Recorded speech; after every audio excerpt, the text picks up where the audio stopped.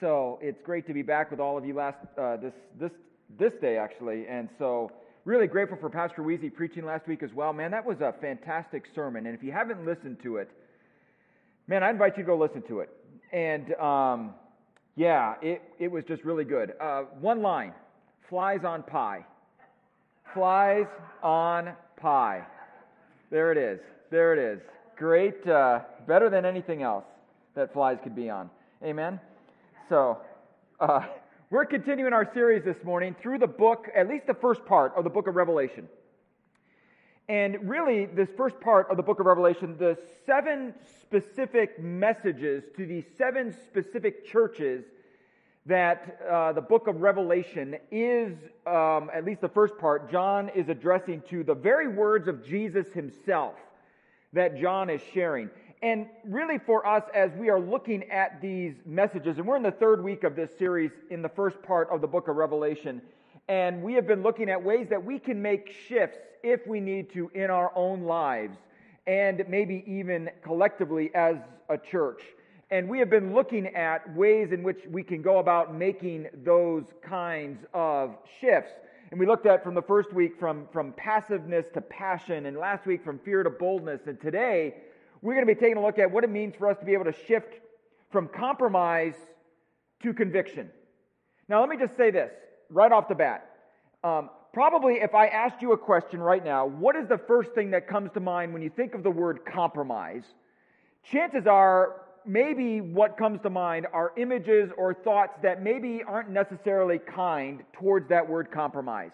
We hear it all the time that compromise is not good. And in fact, preparing for the message this morning, it was really fascinating to try to look up, researching biblical ideas or perspectives on compromise. And almost all of the examples, almost all of the things I found when it came to this idea of compromise, and particularly when it comes to how we work it out in the church, how we work it out in our faith, was all negative. And so chances are, if I mention that word compromise, perhaps we might be tempted to think the same thing, that compromise is a dirty word. That compromise is not a good thing. That compromise has no place in our lives. And to that I would say, to anyone who says compromise is not good, compromise is bad, compromise has no place here, I would just want to say chances are one of two things. Either you have never been married, or if you are married, we probably need to talk. Counseling might be in order. Here's the question. Does the Bible at all talk about compromise in a way that is good? In other words, are there areas in which we should compromise? And the answer to that question is yes. There are examples of Scripture sharing with us areas in which we might want to compromise. I don't have it on the screen, but I want to just point to you a few of these passages that the Scriptures actually kind of share a little bit about compromise in the context in which it does talk about compromise. First one is Proverbs chapter 25, verses 8 through 10, and it says this: "Do not go out hastily to argue your case, otherwise what will you do in the end when your neighbor humiliates you? Argue your case with your neighbor, and do not reveal the secret of another, or one who hears it will put you to shame, and the evil report about you will not pass away." Here's the other one, Luke chapter 12, and these are the words of Jesus speaking almost in many ways very similar to what we just read in Proverbs here. But Luke chapter 12, verses 58 through 59, Jesus says the following as he shares about compromise. He says this: "For when you are going with your accuser to appear before the magistrate, on the way, make an effort to settle with him, so that he does not drag you before the judge, and the judge hand you over to the officer, and the officer throw you into prison. For I tell you, you will not get out of there until you have paid up the very last lepton." Interesting. In other words, there are times that maybe we, even as followers of Jesus Christ, ought to compromise. That we ought to settle. By the way, I think both these passages really relate to the fact that we really ought to settle if we're guilty. If we're at fault. If we're the ones. I mean, these passages, both Proverbs and Luke, often indicate the sense that, you know what, if we go, chances are we're going to be, all this stuff is going to come out, all this stuff is going to happen, all this stuff, and you know what, let's just see if we can just settle this right here, right now. Right? I learned this early on. When I was living in Wisconsin, our house that we bought, one day in an October rainy day, which was not unusual in Wisconsin to have. In fact, that's usually when we usually get a lot of changes in the weather. And raining like today here, is that one day our roof began to leak. And it turned out that, well, that's unusual. The roof is leaking. We knew that it had been replaced. And so we called a roofer to come out, and he didn't even have to go on the roof at all. He just was walking up. We owned a one-story house, and he knew immediately, well, that roof was not professionally done. He just knew immediately the way the shingles were laid. And further investigating all that kind of stuff is that all of a sudden we found out that, yeah, the roof was replaced. They did it themselves and did not do a very good job, they being the previous homeowners. So we got advice. What are we supposed to do? We'll get an attorney. So we got an attorney because we thought, well, we're going to have to somehow figure this out and settle it. But here's what happened, which was really interesting, is we're believers. The people we bought the house from were believers. They really did what was something that was very unique. They came over to our house, just them, and they talked with us. They brought us gifts for our kids. Very smart. They brought gifts for our kids. And they sat with us in the living room, and they said, how can we make this right? And we settled. Without ever having to do anything legal or anything else. We compromised. There are times where compromise is okay. There are times when compromising is not bad. There are times, even, and ask anybody who has been married, I shared that before, I share it again, compromise may even be necessary. Compromise isn't always bad. Let me just say that from the outset. However, there are times when compromising is not good or healthy or even appropriate. That is what we're going to look at today. We're going to look at an example of when compromising is not good, when it is not appropriate. In fact, dare I say, when it is even dangerous to compromise. Now, let me just say this. We live in a in case you didn't know this, I'm not hopefully sharing anything new with all of you today. We live in a society that is just hypersensitive. Amen? Anything that we say can be perceived in the wrong way. Anything we do can be perceived in the wrong way. Anything. It doesn't matter. And particularly for us as followers of Jesus, it is really, really potentially tough.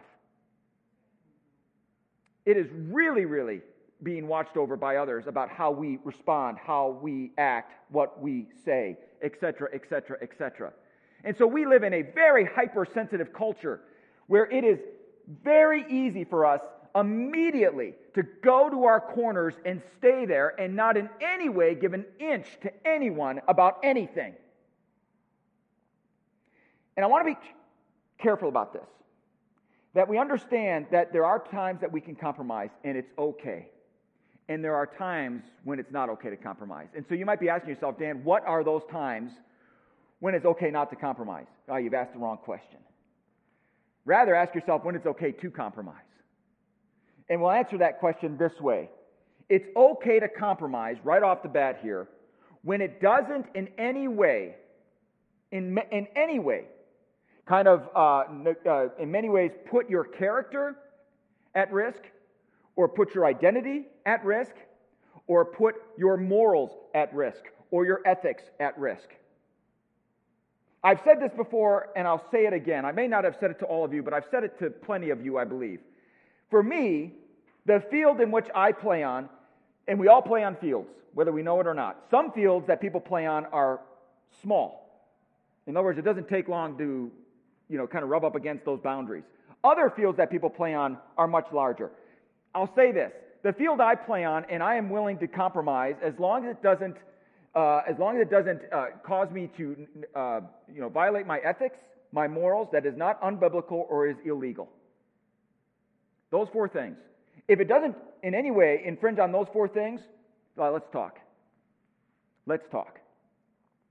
So this morning, we are going to look at what does it look like for us to not compromise on those kinds of things.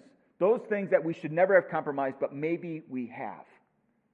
What does it look like for us to be able to shift back to where maybe we have compromised on those things that we never should have compromised on, where it has now impugned or has ruined potentially our character or has caused us to be in some sort of moral quandary, or more than that, has somehow violated our faith in Jesus Christ and what he commands us to do? How do we begin to shift back from those times that we have compromised back to conviction once again? That's what we're going to look at today. And let me just say this. If you are here today and you have ever found yourself having compromised in a way that has been negative, in a way that has, in many ways, violated your identity, violated what God has commanded you to do, violated your morals or your ethics, or maybe even has gone to the point of even illegality, let me just say this. You are not a lost cause. You are not a lost cause. And it's never too late to shift back again to conviction. And we're going to take a look in Revelation today, in this passage out of Revelation chapter 2, 3 things that I see in this passage that can help us shift back from compromise to conviction. Remember, what we're specifically talking about is a compromise in which we never should have done it in the first place. And then making that shift back to where we should be. All right? Does that make sense? So, starting number 1 here. Number 1 out of 3 ways that we can shift back from compromise to conviction. The first one is this: reveal it. Reveal it. Now, let me read for you out of Revelation chapter 2, beginning with verse 12. And Jesus says these words, and these are his words as communicated to the Apostle John. And the angel of the Lord of the church in Pergamum write, the one who has the sharp two-edged sword says this. Now, 2 things real quick. Remember, as we started off this series, it's really interesting. To the angel of the Lord, as we said, or to the angel of this church. As we said at the beginning of the series, the angel could mean several different things. It could mean the pastor of that church, which I like. Or it could mean an angel, actual angel, heavenly being, that angel is over that church. It could mean either one of those things or even something completely different. Regardless, here is what is interesting too, is that every message that we have looked at so far, the 2 previous ones and this one today, to the 7 churches, it is so interesting the way that each one is approached uniquely by Jesus. In this case, Jesus says, the one who has a sharp, two-edged sword says this. A sharp, two-edged sword basically implies the following: encouragement and discipline. Encouragement and discipline. The sword cuts 2 ways or both ways. It can encourage and it can also correct or discipline. And we are going to see both of these here in this message that Jesus shares with this church. Now, real quick, the church in Pergamum was a city in western Turkey on the shores of the Aegean Sea. It was built on a cliff or a hill of like 1,000-foot high hill there, okay? Just beautiful. Let me just show you that. There's a picture of it right there. You can just see the elevation of that, of the surrounding area. 1,000 feet up. So it had prominence, okay? It had prominence. This is what Jesus says. This is the encouragement part. I know where you dwell, where Satan's throne is. We'll talk about that in just a minute. And you hold firmly to my name and did not deny my faith, even in the days of Antipas, my witness, my faithful one, who was killed among you where Satan dwells. Now here comes the correction. But I have a few things against you, because you have some there who hold to the teaching of Balaam, who kept teaching Balak to put a stumbling block before the sons of Israel, to eat things sacrificed to idols, and to commit sexual immorality. So you too have some in the same way who have hold to the teaching of the Nicolaitans. All right? What is going on here? The thing that Jesus does here is the thing that we need to do well, is that this church is doing so many things well. First of all, Jesus says to the church, I know where you're living. I know your context. I know what is going on. I know what you are up against. You are in this beautiful, hillside city on the coast of the Aegean Sea in modern-day Turkey, and yet there you are. And not only that, I know that you are contending with other things there that are very much going to try to erode your faith in me. That not only are you there, that you are now also where the throne of Satan is. And some of us might be thinking, is that where Satan actually dwells? I mean, God dwells in Jerusalem and Satan dwells here. No, that's not the point, okay? Satan, in this case, can be used in many different ways or applied to many different things, right? Jesus said to Peter, "Get thee behind me." I always go to King James on that. Don't know why. "Get thee behind me." It just sounds more powerful, doesn't it? More authoritative. Yeah, don't go too far with that. I'm still not preaching out of the King James. "Get thee behind me," what? Does that mean Peter is Satan? No. So it is not the actual physical location of Satan's throne. Let's just stop right there. Why in the world does Jesus say that that is the throne of Satan? Perhaps a few reasons why. One is that Pergamum was, because of its unique location, its elevation, and where it was just a beautiful opportunity for some unbelievable idolatry to take place and for unbelievable, beautiful temples to be built. And so there were several temples that were built there. One of them was to the temple to the god of Zeus. And let me just show you a picture of what that temple looked like here. It was a beautiful, huge temple. Huge. The temple of Zeus. Not only that, in addition to all of these mythical gods and everything else that these temples would have been there, Pergamum was one of the first cities in which it erected a temple to the emperor himself. That the emperor of Rome could be worshipped there. Now, in my opinion, when it says the throne of Satan is there, some theologians believe that could be Zeus or some other god that was temple was there. I believe also it could have been the emperor himself, which I think the book of Revelation points to. The whole 666. I believe that is all about Nero's reign as emperor and all that kind of stuff. And so I believe when he is talking about the throne of Satan, that he is particularly talking about the emperor himself, and that the emperor has a temple there in which people worship the emperor. That is my own personal opinion. All right? You might have other opinions. You're wrong, but you might have them. Okay? And so here they are. They're in this absolutely, unbelievably godless city that was not in any way very much dedicated to God. And on top of that, this is what Jesus says, "And you did not deny my faith, even in the days of Antipas, my witness, my faithful one, who was killed among you where Satan dwells." In other words, Antipas is oftentimes somewhat considered to be one of the first, if not the first, Christian martyred. And he was martyred in this city. So not only are they in a city where all of a sudden now they are just in this context of this all sorts of different gods that are worshipped, but they're in a city where they are being persecuted. Perhaps the earliest, if not the very first Christian who was ever martyred was martyred in this city. And Jesus knows it. Let me just say this, brothers and sisters. Jesus knows where we dwell. Jesus knows where our church is. Jesus knows the context in which our church is doing ministry. Jesus knows all of this. He knows it. And yet he still has called us here. He knows it. And he is aware of it. And he is deeply involved in it. Jesus knows where we dwell. The same thing as he knows where this church is. And what Jesus does in this passage is he says, guess what? I know it, but here are a few things I have against you. And then he begins to reveal or call out the things that they have allowed to come into their church. And it's two specific things. And he says this. The first one is this. There are some there who hold to the teaching of Balaam, who kept teaching Balak to put a stumbling block before the sons of Israel, to eat things sacrificed to idols, and to commit sexual immorality. Now, this goes back to the book of Numbers, and that this is an event that happened early on in Israel's history, in which the Israelites were traveling through, and Balak, who was the king of Moab at that time, decides, you know what, I've heard stories about the Israelites, I've heard that they do unbelievable things, their God is all-powerful, and it's not going to be good, they're headed our way, this is not good, let me do this, and this is quite unique about a king to do this.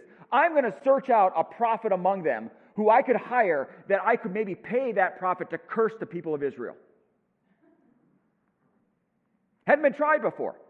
Balaam was that prophet. And so Balak hires Balaam and says to Balaam, hey, I need you to go up on this hill and I need you to curse the people of Israel for me. Okay? You're an Israelite. You're a prophet of the Israelites. Would you go up there and I'll give you money. Would you go ahead and curse them so that they do not take us over, that they do not conquer us? And we know the story, right? Balaam and his donkey, right? He gets on his donkey. The donkey won't go any further because there's an angel of the Lord there with a sharp sword. By the way, I was doing some research on this. Anybody know what the gender of the donkey was? It was a female. Women, you know your stuff. You see things men can't. Women are oftentimes more discerning sometimes than even men. The donkey saw this angel. I don't know why. It was some Jewish stuff I was researching, and it just had mentioned, by the way, the gender of the donkey was a female. Oh, okay, great, good to know. So ladies, there you go. You saw things before Balaam ever could. Not unusual, or before men could ever see. Have you ever said that to your husbands, wives? When your husband decided to want to do something, you thought, this is not going to be a good thing. Don't do this. This is probably what's going to happen. And they do it anyways, and what happens? I told you so. Right? I told you so. Anyways, regardless, that's not the point of this. Let's move right along. So he's not able to curse. God says to Balaam, no, you're not going to curse my people. You're going to do exactly what I tell you to do. Okay? And so he doesn't curse him. However, here is what Balaam does do. Is after all of this event has happened, Balaam decides to live in Moab. And what he does do is he tells the king, King Balak, how to trip up the people of Israel. And he says this, I can't curse them for you, but I can teach you how you can create for them a stumbling block so that they would eventually commit idolatry, and that way God will curse them. And that's exactly what he does. And you know how he did it? He tells the king, guess what? Allow your women to marry the Israelite men. And what will happen is that all of a sudden now their lives will be joined together, and that all of a sudden now, as oftentimes happen when two lives come together, is that all of a sudden there's compromise that takes place. I've talked about this before, right? And this is why the scriptures talk about do not get married if you're unequally yoked. Stuff like this can happen, okay? And all of a sudden now the women of Moab began to tempt the Israelite men and saying, listen, I worship these gods. Let's go to my church. Let's go to my church. And let's worship my gods. And let's do things my way. Sure, why not? And so they began to worship the gods of Moab. And as a result, they now had a stumbling block. They now compromised themselves. They now are no longer worshiping the God of Israel, but now are worshiping the gods of Moab. They now have compromised in a way that was very dangerous, unhealthy, and in the end, very destructive. That's bad compromise. Jesus says those teachings are coming into this church.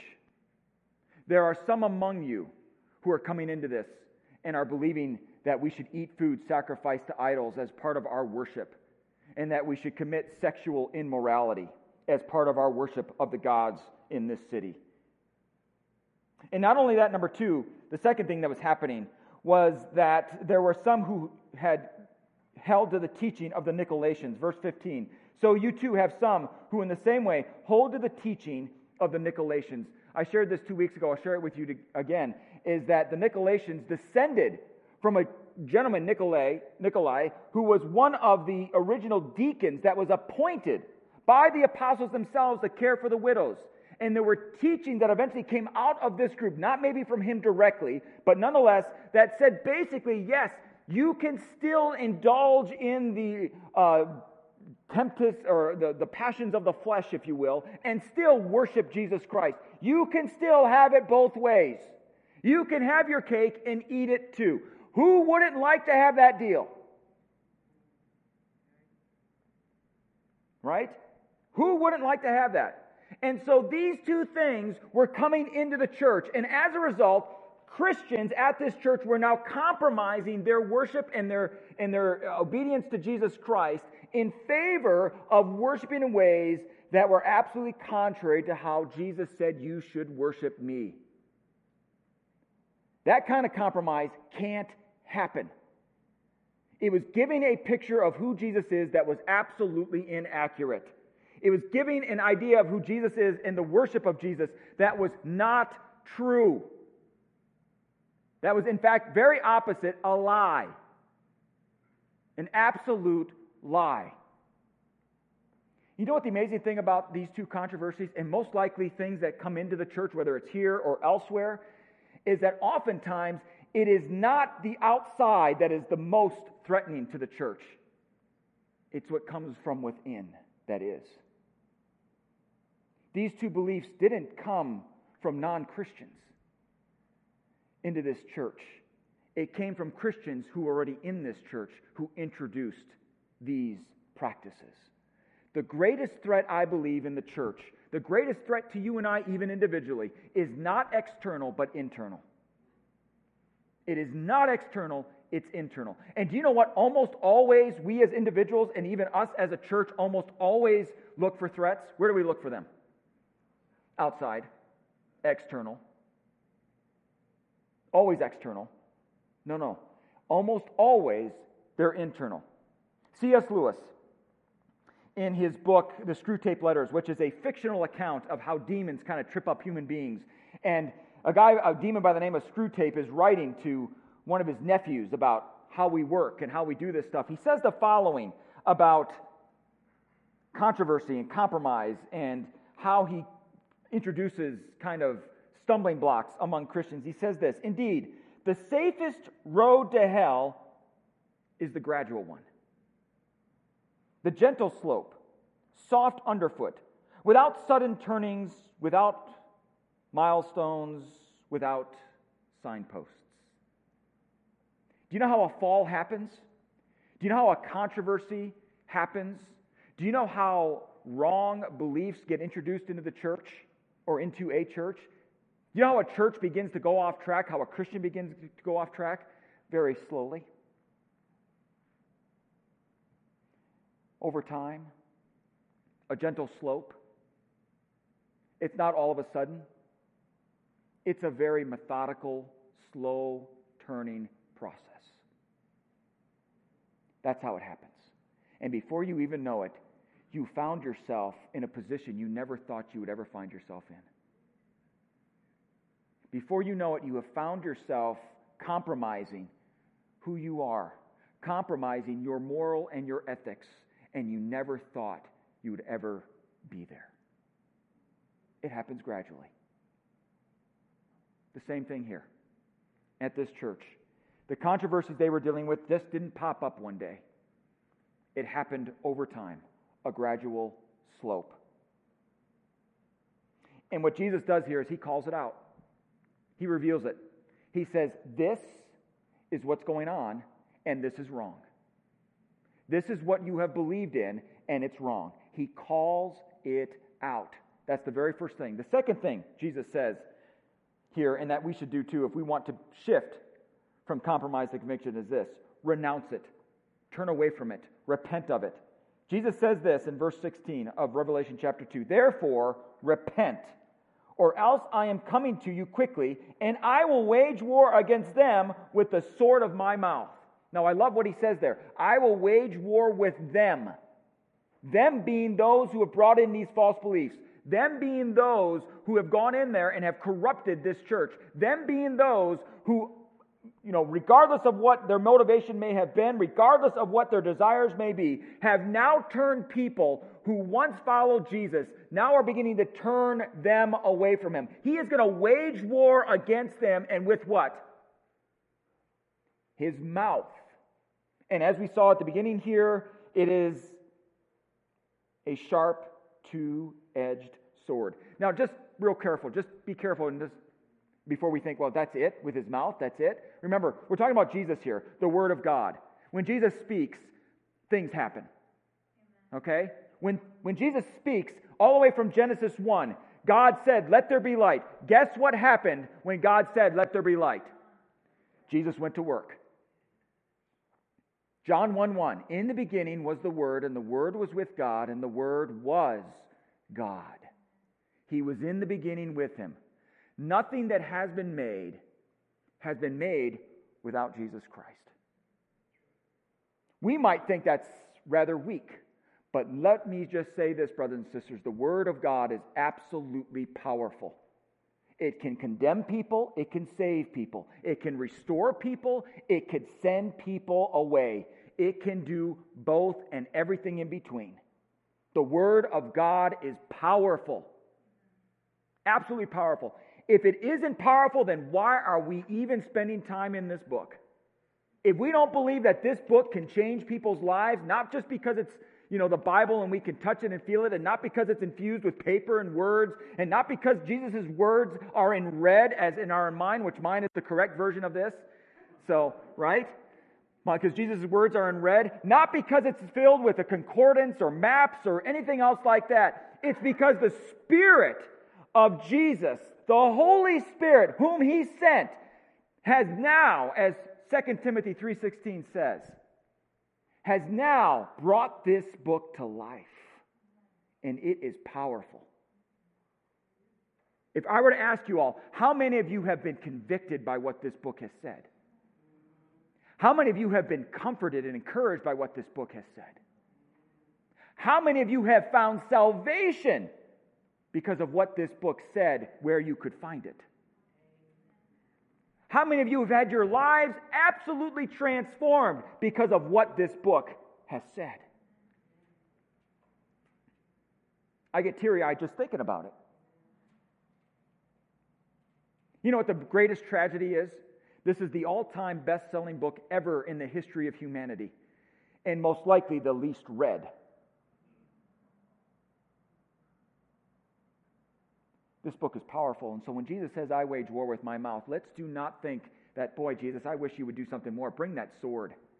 Bring that sword. Bring that 2x4, man. Get in there. Bring that whip. I love that whip that you used at the temple to clean out the temple there. Can you bring that? No. When he says, I wage war with my mouth, trust me, it's going to be tough. It's going to be a cleansing. It's going to get finished. It's going to happen. Jesus says, I will wage war with them with the sword of my mouth. But before that, he says, repent. Turn away from it. Get away from it. Run away from it. Do not indulge it. Get it out. Do not in any way give it any more air. Get it out. Get away from it.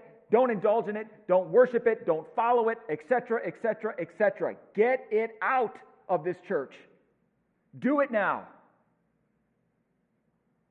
Renounce it. Turn away from it. And then the third one is this. Resist it. Verse 17. The one who has an ear, Jesus says, let him hear what the Spirit says to the churches.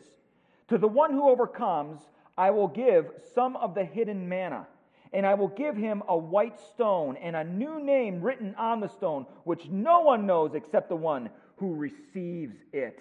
In other words, Jesus says to this church, not only should you call it out, reveal it, not only should you repent of it, but now what you should do is resist it, because just because you got rid of it once doesn't mean it won't make its way back in again.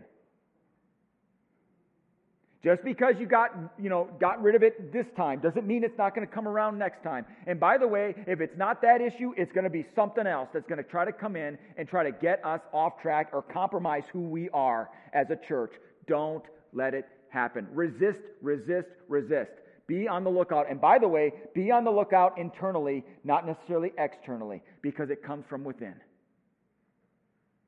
And it happens over time. Resist, resist, resist. Here is the problem that we as Christians need to understand is, yes, we understand that as Christians, we face persecution, whatever that looks like. And Weezy, I think, was absolutely right last week when she talked about persecution for us as Christians in this country. It's really not persecution, as opposed to Christians in other countries that really do face persecution. But we do know that we face an enemy who is absolutely intent on tripping us up. And I'll give you an example in just a little bit about how I think the enemy has done it here, because he has. Not just in this church, but I'm talking churches in general.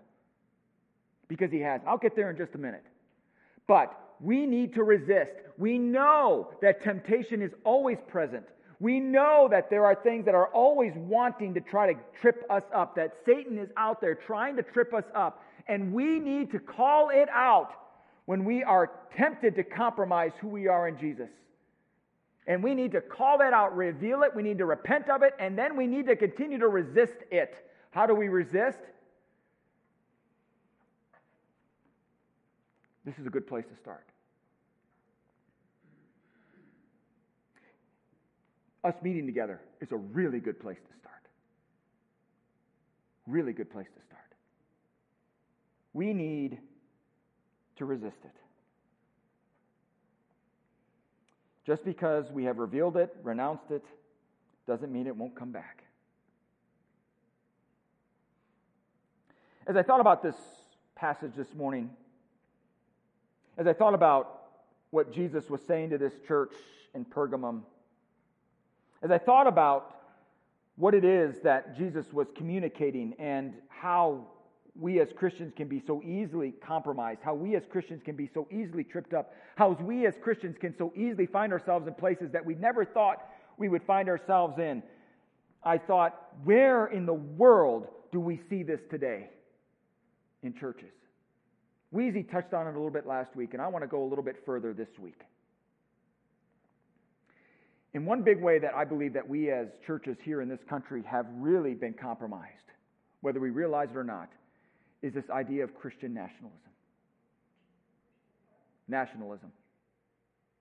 The idea that America and the church are one and the same.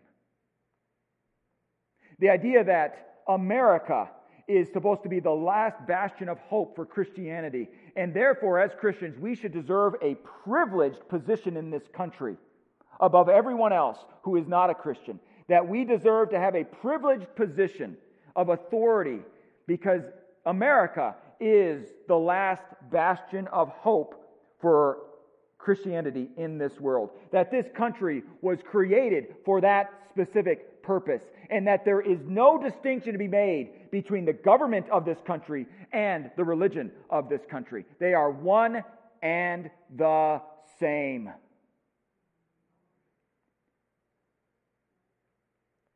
What a dangerous, dangerous thing.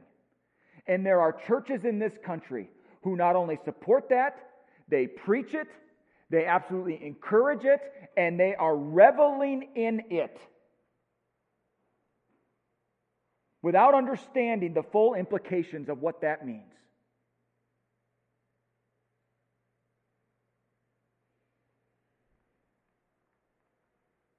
That we understand and we believe that as Christians, we've got to fight the good fight, that our morals and our country are being compromised, that somehow we are all of a sudden, we've got to get out there and we've got to fight as Christians. We've got to protect our beliefs. We've got to protect the church as though Jesus Christ needs our help.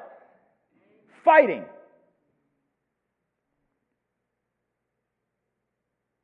And in that, we justify doing things to other people who may not be Christians, who may not look like us, who may not act like us, who may not believe the same things as we do. And we go around and we justify doing horrible things to them. I was in Northern California. A bunch of kids, yahoos, as I think Dennis calls them. That must be a professional police term. Bunch of yahoos, saw a gentleman wearing a turban, and they got out of their car and beat him up. He was a Sikh, not a Muslim. And I don't care if he was a Muslim or not. It's not right. To see Christians married to white nationalists, white supremacists, is wrong. Let me just tell you a little history about the Brethren Church. If there's one issue we have been consistent on almost our entirety of existence in this country, it is that we will not tolerate, support, or in any way fight for a system of slavery in this country.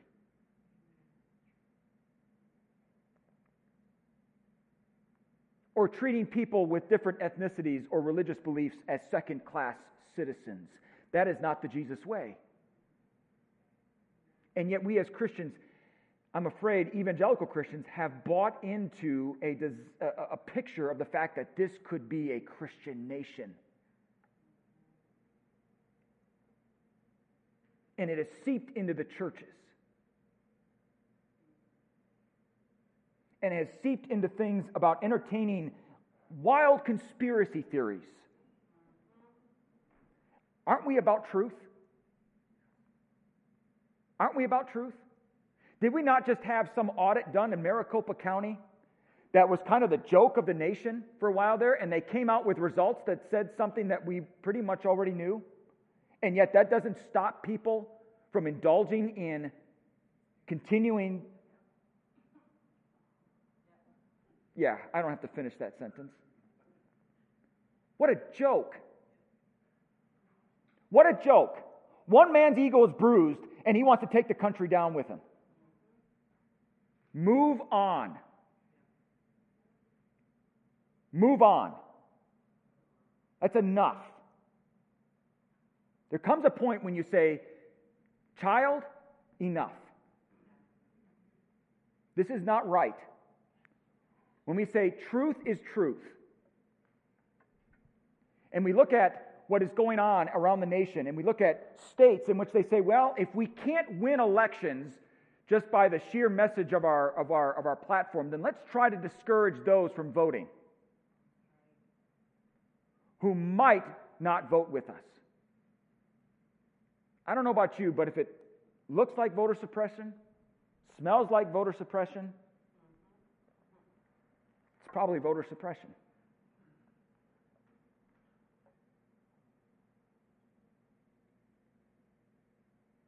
And churches are falling for this stuff.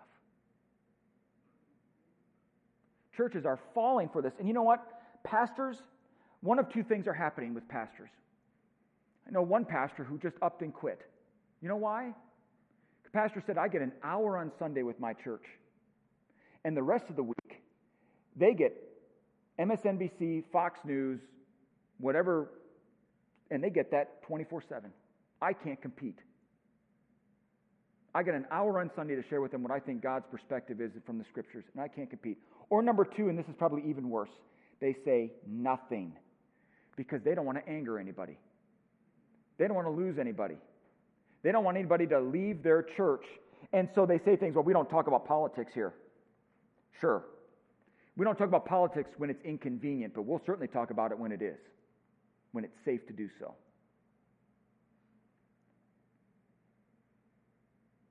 I realize what I'm saying is a risk, but I honestly believe that this came from within. This is not an external threat. This didn't come from some foreign country. This is an internal thing that has now come into the churches. This has happened. And we have compromised our witness for Jesus Christ as a result. If you want to know why some people or many people don't want to come to church, they look out at what churches are doing, what pastors are saying, what other Christians are saying and doing and acting, and they say, if that's who Jesus is, I want nothing to do with him. And you know what I say to that? Amen. I want nothing to do with him either if that's who Jesus is. Period. Here, you want to know if you've compromised yourself? If you come away hating your neighbor, you've compromised your witness for Jesus. If you've come away hating your leaders, you've compromised your witness for Jesus. You know what the sad reality is? Is the vast majority of one political party doesn't believe our current president who was elected was rightfully elected. I don't care. The Bible says this, I'm to honor my leaders. I don't care. I'm going to do that. I don't care. Because that's what Jesus says to do.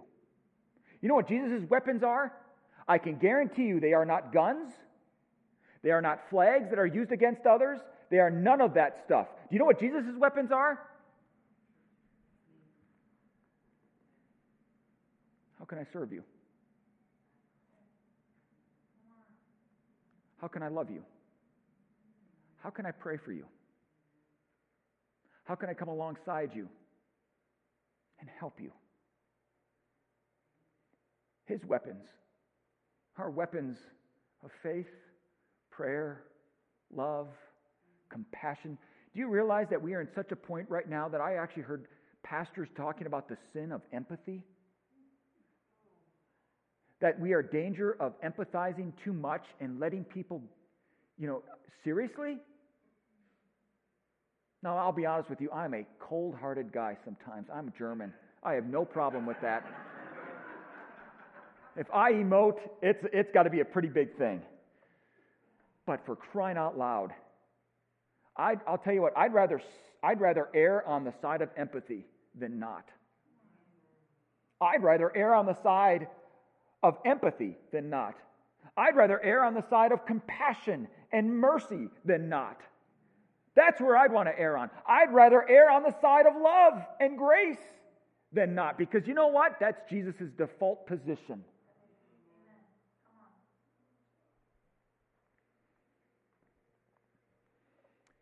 It's just sad that we look at stuff, threats to our country, and we say, well, this can't happen. This can't be. It's going to take down our country. It may. I don't know, but here's what I do know. The answer isn't Christian nationalism. That's not the answer. You know what the answer is? Jesus Christ. It saddens me that there are people who go out there and cut open water bottles and water containers and stuff for illegal immigrants or otherwise who are trying to make it over to this country. Well, they shouldn't be coming over. I get that, but that's beside the point. The greater tragedy isn't the fact that they're coming over. You know what the greater tragedy is? Is that when they get here, some yahoo went up there and cut their water or whatever, so now they die out in the desert without anybody there to care for them. That's a child of God. I don't care if they came over illegally. That's a child of God. Loved more deeply by Him than you and I could ever imagine, because we are also loved by Him more than we could ever imagine. How dare we? How dare we? If we really think about it, what we are really doing is putting our politics ahead of our faith. We're putting our country, or what we believe our country should be like, ahead of what the kingdom of God is to be like. I don't know about you, but I'm a Christian first, follower of Jesus first, an American second. And I'm proud to be both.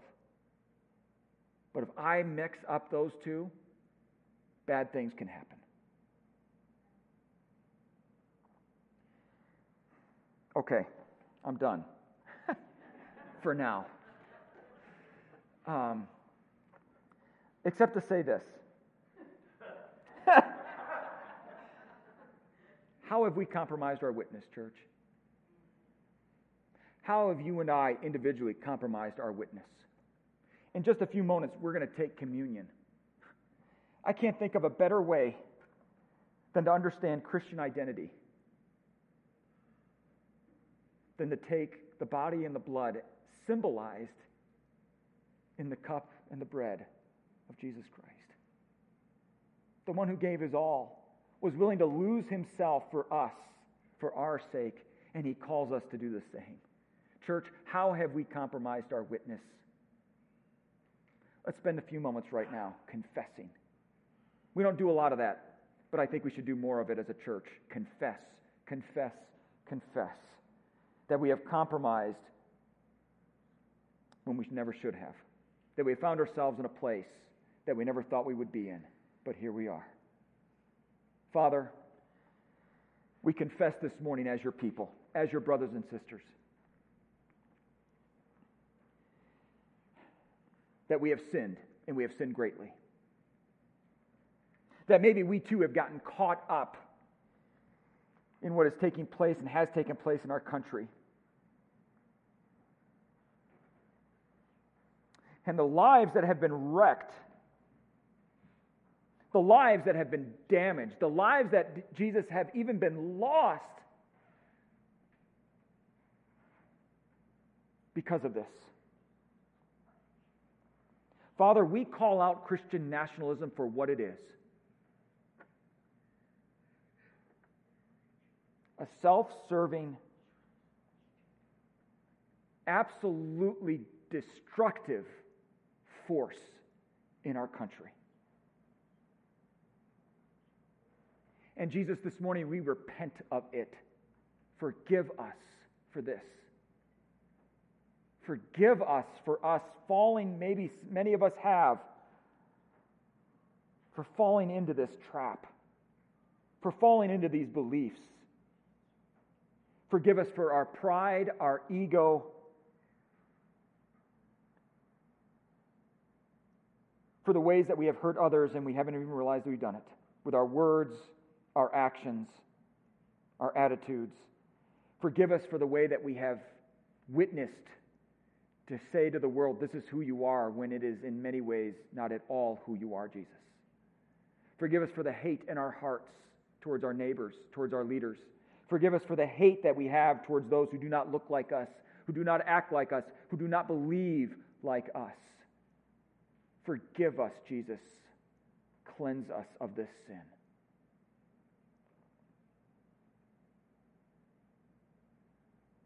Thank you. May we be worthy in a little bit to receive your body and your blood. May we be worthy to continue to worship you as we are going to do now. May we be worthy to stand boldly in your presence only because, Jesus, we were willing to humble ourselves and repent.